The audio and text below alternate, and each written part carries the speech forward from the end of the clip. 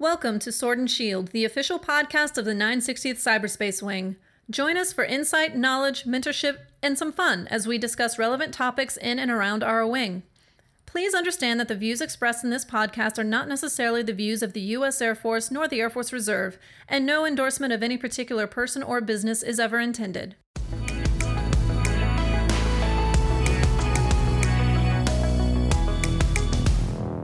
Welcome to this episode of the Sword and Shield. I am Chief Baber, the 960th Cyberspace Wing Command Chief, and today we are truly honored to have as our guest Chief Master Sgt. Timothy White, the Senior Enlisted Advisor to the Chief of the Air Force Reserve and Command Chief for the Air Force Reserve Command. Good morning, Chief. Good morning, Billy. How are you? Good. How are you today? I am doing great. Thank you for asking. Awesome. So thanks so much for taking time to sit and chat with us today. I know you have an extremely busy schedule, and like I said, we're just honored to have you here. You have just had the most amazing career in the Air Force. You've held multiple positions within maintenance and as a senior enlisted leader at the Wing, NAF, and now at the MAJCOM level. Since we've known each other, which has been several years now, okay. You've had on a few occasions emphasized the importance of personal and professional growth. Right. What particular events in your life, in your career, can you recall that helped you grow? So first of all, Billy, thank you so much, and it's amazing that you put on this podcast. I mean, what a way to communicate. Speaking of professional growth, I missed an opportunity to do something that you're doing here. So there's always room for improvement. So I think I need to make sure that I carve out some time and making sure that I'm connecting with the audience like you are here. So I think just over the years, just opportunities, Professor, I was always comfortable being uncomfortable. I never worried about being the smartest guy in the room in any setting. I knew that I was never the smartest guy in the room. And then if you ever find yourself when you're the smartest in the room, then you probably need to go to another room. And so that's always been my mindset. And I'm a firm believer in anything, whether it's sports, work, your jobs, your position. Once you get to a spot in your career where you don't feel challenged or you feel that you've mastered your craft, that's the time for you to try something else. So that's always been my mindset, and I've pretty much always applied that in any position that I've ever been in. Awesome, thank you. So you talk about being comfortable with being uncomfortable. Yeah. So you come from a very technical background of maintenance, and being in the cyberspace wing, very technical operators. Right. I'm having a hard time transitioning the technical to the strategic. My superintendents, my cells, into wanting to become command chiefs and more strategic leaders. So when did you know that you wanted to get out of the maintenance technical and start leading strategically? Well, you know what? As a matter of fact, as I looked at it, it was my then commander who really pushed me out. I think we were probably I'd probably been in the squadron about 3 years now. And so he called me in his office one day, and we're still, Colonel Sabinsky, he just recently retired, still good friends to this day. He called me into the office and he said, "Hey, what's next for you?" And he was looking at, hey, maybe I need to go into another squadron or something. And at the time, command chief wasn't even in my on the horizon for me. And it was kind of an uncomfortable situation, because I'm looking at it like, hey, I thought we had a good thing going here, and now you're trying to move me someplace else so you can probably get somebody else in. And then one day he said that hey, that you should be a command chief, and at the time I was like, hey, don't say that too loud, somebody might hear you, or even worse, take you serious. And so he was the one that I would say that really started that conversation. Never really looked at it as something that I wanted to do, because like a lot of your cyber operators, I was good at maintenance, and that's what I knew, and I was comfortable with doing it. But it's usually, and even sometimes with your operators, not some of the things that we see in ourselves, but that others see in you, that say that, hey, you have what it takes to push the ball forward, and will often challenge you. So never really backed down from a challenge, and I think once that challenge was proposed to me, that's when I kind of took it a little serious. I don't think we're ever really prepared for these opportunities, but you just got to be prepared to take on the challenge, and that's how it kind of started. So I completely understand, and with your cyber op, because they do the cyber mission for a reason. For one, there's a passion for it, and they're good at it. And a lot of times it's a conflict because we believe that we can't still do something we love to take on these, but you can do both. You can step out of your comfort zone, take on a leadership opportunity, and the star is not the end all be all. You can go and do that, come back, and if you want it to be the cyber functional, you can do some of those things. So it doesn't necessarily mean that you have to completely give up your passion. We just have to make it as senior leaders. We have to make and create pathways and avenues for people to explore some of those opportunities, and then if they so desire, to come back and do what they really love. Awesome. So I love that story because it was a commander and a colonel who kind of pushed you to your potential, and I think it's important that those stories are told so our officers know the influence that they have on us, because I think sometimes that gets lost, right? The enlisted take care of the enlisted, and the officers kind of that misconception. Yeah, and he was a major at the time when we had that conversation. So even more important is for our younger officers to do that and to mentor us. Awesome. So Chief, when you came in, one of your lines of efforts were deliberate talent management. Yeah. And I just had the opportunity to observe the cyber development team board and watch how they vectored our folks and for future opportunities. So in your time in that seat, how did you see that progress from day one into right now? Yeah, so it's funny because it's almost like when you become the MAGCOM Command Chief or the Chief of Air Force Reserve or Command Chief Air Force Reserve, it's almost like kind of a rite of passage, right? Hey, what are your line of efforts? So I was really hesitant about releasing anything or putting anything out that would take away from our three strategic priorities. Mm-hmm. But as I got within my circle of trust and we started thinking, I started to think about, hey, what has been my struggle during this journey? And when I took the seat, it was like, hey, you become a command chief, and after your 3 years, just apply if something else is open. And so we really didn't have a plan, and so I took that on, and I think that one of the first things that we did was put in some support with the Chiefs group. We eventually got Chief Jim Loper up there to take that on, and he has done an amazing job. I mean, they have taken that, the Chiefs group, further than I could have ever imagined. And Jimmy and I went through some of the same pain because we kind of grew up together, and he went through the same struggles. Mm-hmm.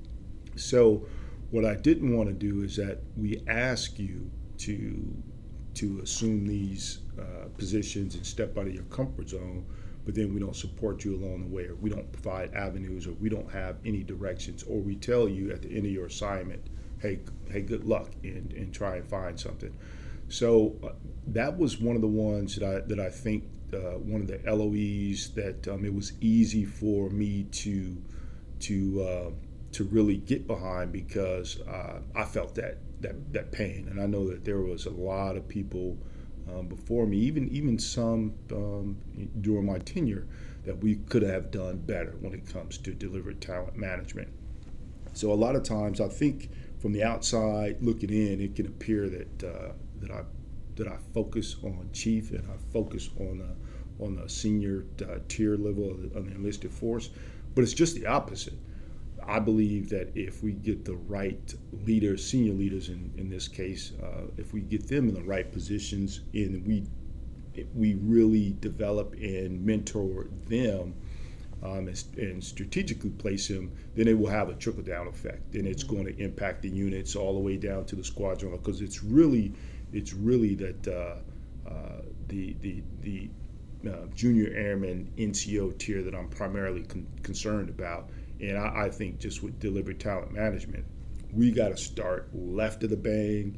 By the time you become chief, that is not, or command chief, that is not the time that we need to start trying to determine, hey, what's best for you in your career. We need to have those conversations long ago. So extremely proud of the efforts that we did, and extremely proud of that LOE, because I think that's the one area where I think I've seen the most or the quickest growth. No, absolutely. When I sitting on the cyber DT was actually one of your accomplishments as the AFRC command chief, and it was really beneficial to sit on a cyber DT, right, and offer the command chief perspective. Right. And when we talk about where the technical and the strategic kind of meet, I think that's a perfect place for it to meet. And you talk about focusing on the tech sergeants and the staff sergeants, and this DT, they actually vectored tech sergeants, right, which I thought was phenomenal. They actually took the time and went through each tech sergeant and said, hey, you're here, this is where you need to be. So huge strides when it comes to talent management in the Air Force Reserve, definitely since I've come in. Yeah. Vectoring a tech sergeant wasn't in the stars, 10 years ago, 5 years Right. ago. So just amazing steps towards that. And to have the perspective of the command chief just kind of observing, right? Not Right. overstepping the bounds, Right. and answering questions, I think was hugely beneficial. And I think a lot of DTs, technical DTs, the would benefit from having that Agreed. Strategic on the board. Agree, So. and that's great, because you get the leadership viewpoint, and then you also get the technical aspect of it, because at the same time, what I may be looking for, what you may be looking for as a command chief, could be completely different than what someone in the functional community is looking for, or even commanders, right? Exactly. What they're looking for. Yep. So for me, even as a command chief, hey, I'm looking for who's going to be the best person for the wing, who's going to be a wing asset, and the typical squadron commander is probably looking at who's going to be the best person for his or her squadron. So I think by combining those boards, by having the leadership track and also the functional all in the same room, you get that cross perspective, and I think that gives us a better product in the end. Absolutely, and a lot of education. I learned a lot. Oh yeah. Sitting on a DT and in the cyber. I always do. Yeah. Yeah, exactly. Okay, so Chief, so you've had, like I mentioned before, you've just had an amazing career. And, now that you can kind of sit back and look at all the wonderfulness that came out of your career, is there anything that you think you would have done differently? Anything that I could have done differently in my career. For one, I know I could always have done better. And, hindsight is 2020, so I'm not sure if there's anything that I would have done differently. But sometimes you just learn from your mistakes, and I've learned plenty of them. But what I've also learned is it's all about perspectives, right? And we can beat ourselves up because things didn't go as planned, and things rarely go as planned, but then what do you do with it about it? It was funny. So when we talk about perspectives, I got in here extremely late, this morning, simply because there was an incident at the airport, and it just backed a whole bunch of flights back, and I think they canceled. It was probably about 9 flights, and I'm sitting in this line, and there are customers, and irate, you can imagine. So, they're walking up to the ticket counter, and man, they are just, just within that few minutes, everybody has a problem, everybody has an issue, everybody has a you name it, and really for the poor representative at sitting at the counter, it's out of her control, Right. right? So. I've always kind of looked at as things that happened or occurred in my career, even in places or areas where I could have done better. What's in my control and what's not under my control, and then so how do you actually even react to those things that are outside of your control? So for me, my litmus test has always been, hey, did anybody die? And what I mean by that is things don't go according to plan. We could have done better, or mistakes happen. Mistakes will happen, but at the end of the day, if nobody got severely hurt, injured, or you name it, then hey, guess what? We can do over, and then we can learn from it. But the most important things are the things that didn't go as according to plan during our tenure, during our seat, while we had the seat. Hey, is that something that you're going to share with the next person, with your successor? And then so hopefully they will take a look at some of the areas where you didn't do as well, and take some lessons learned and continue to push the ball forward. So those are, I think, in short, Billy, has always, again, been my mindset. Really not focused on the things, because we can always do better. And if anybody ever tells you that they completely knocked it out of the park or they killed it, either one, they're lying, or two, really don't have an accurate assessment of how they performed in the seat. So you just learn from it, share what you learned, and then hopefully some of the things that you didn't do as well, somebody else will come behind you and do better, and that's the way that you always have to look at it. So that's awesome, and you talk about perspective, and that's huge, yeah. Right? Because the first time I heard you say, "Did anybody die?" I was like, that was life changing. Especially as a young chief moving up through the group superintendent and through the command chief, you tend to take things very seriously, right? Because you don't want to mess up. You're taking care of folks. You don't want to mess up. And so you're just stressed consistently. And then that was a perspective that you had offered me that it helps me to this day. And if you ask anybody in the wing, I say it quite a bit, right? Yeah. It's not it's not a big deal. Did anybody die? Like, we will recover from it. Right. So, so lastly, what advice would you give your successor? Yeah, so the advice that I would give my successor is to be you, right? So I mean, I can't be Erica Kelly, I can't be Chief Kirksky, so I wouldn't expect anyone to be Tim White, because what resonates for some people and may not resonate with others, right? So you just got to be you. You just got to be genuine and enjoy the moment. Even this morning when we talk about perspectives, when I got here, literally probably about it was almost 3:00. I think when I went to bed last night, and I was like, when you said, hey, if we need to push it back, I was like, hey, Billy, I'm gonna get there. Don't worry about it. We'll stay on track. I was running a little late, but even a day like yesterday, or if you look at all the things that we went through within the past 3 years, from us, or since the time that I've been in the seat, started with financial issues, budgets. COVID kicked off, civil unrest, Afghanistan, now the war in Ukraine. You name it. I mean, it has been tough. But despite those days, every single day, there wasn't a single day that I put on this uniform and I said, I have to, or I went into work and said, I have to. Every day for me has been I get to put on this uniform. I get to go to work. I get to work with some amazing people, because very few people have the opportunity to serve in the capacities that we serve, or do what we do, or wear the uniform. So it's a blessing.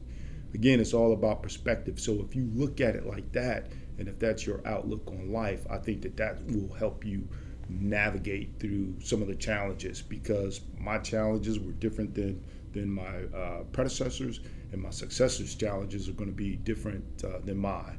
But then you just gotta be you, and that would be the success, or the advice that I would give to my successor.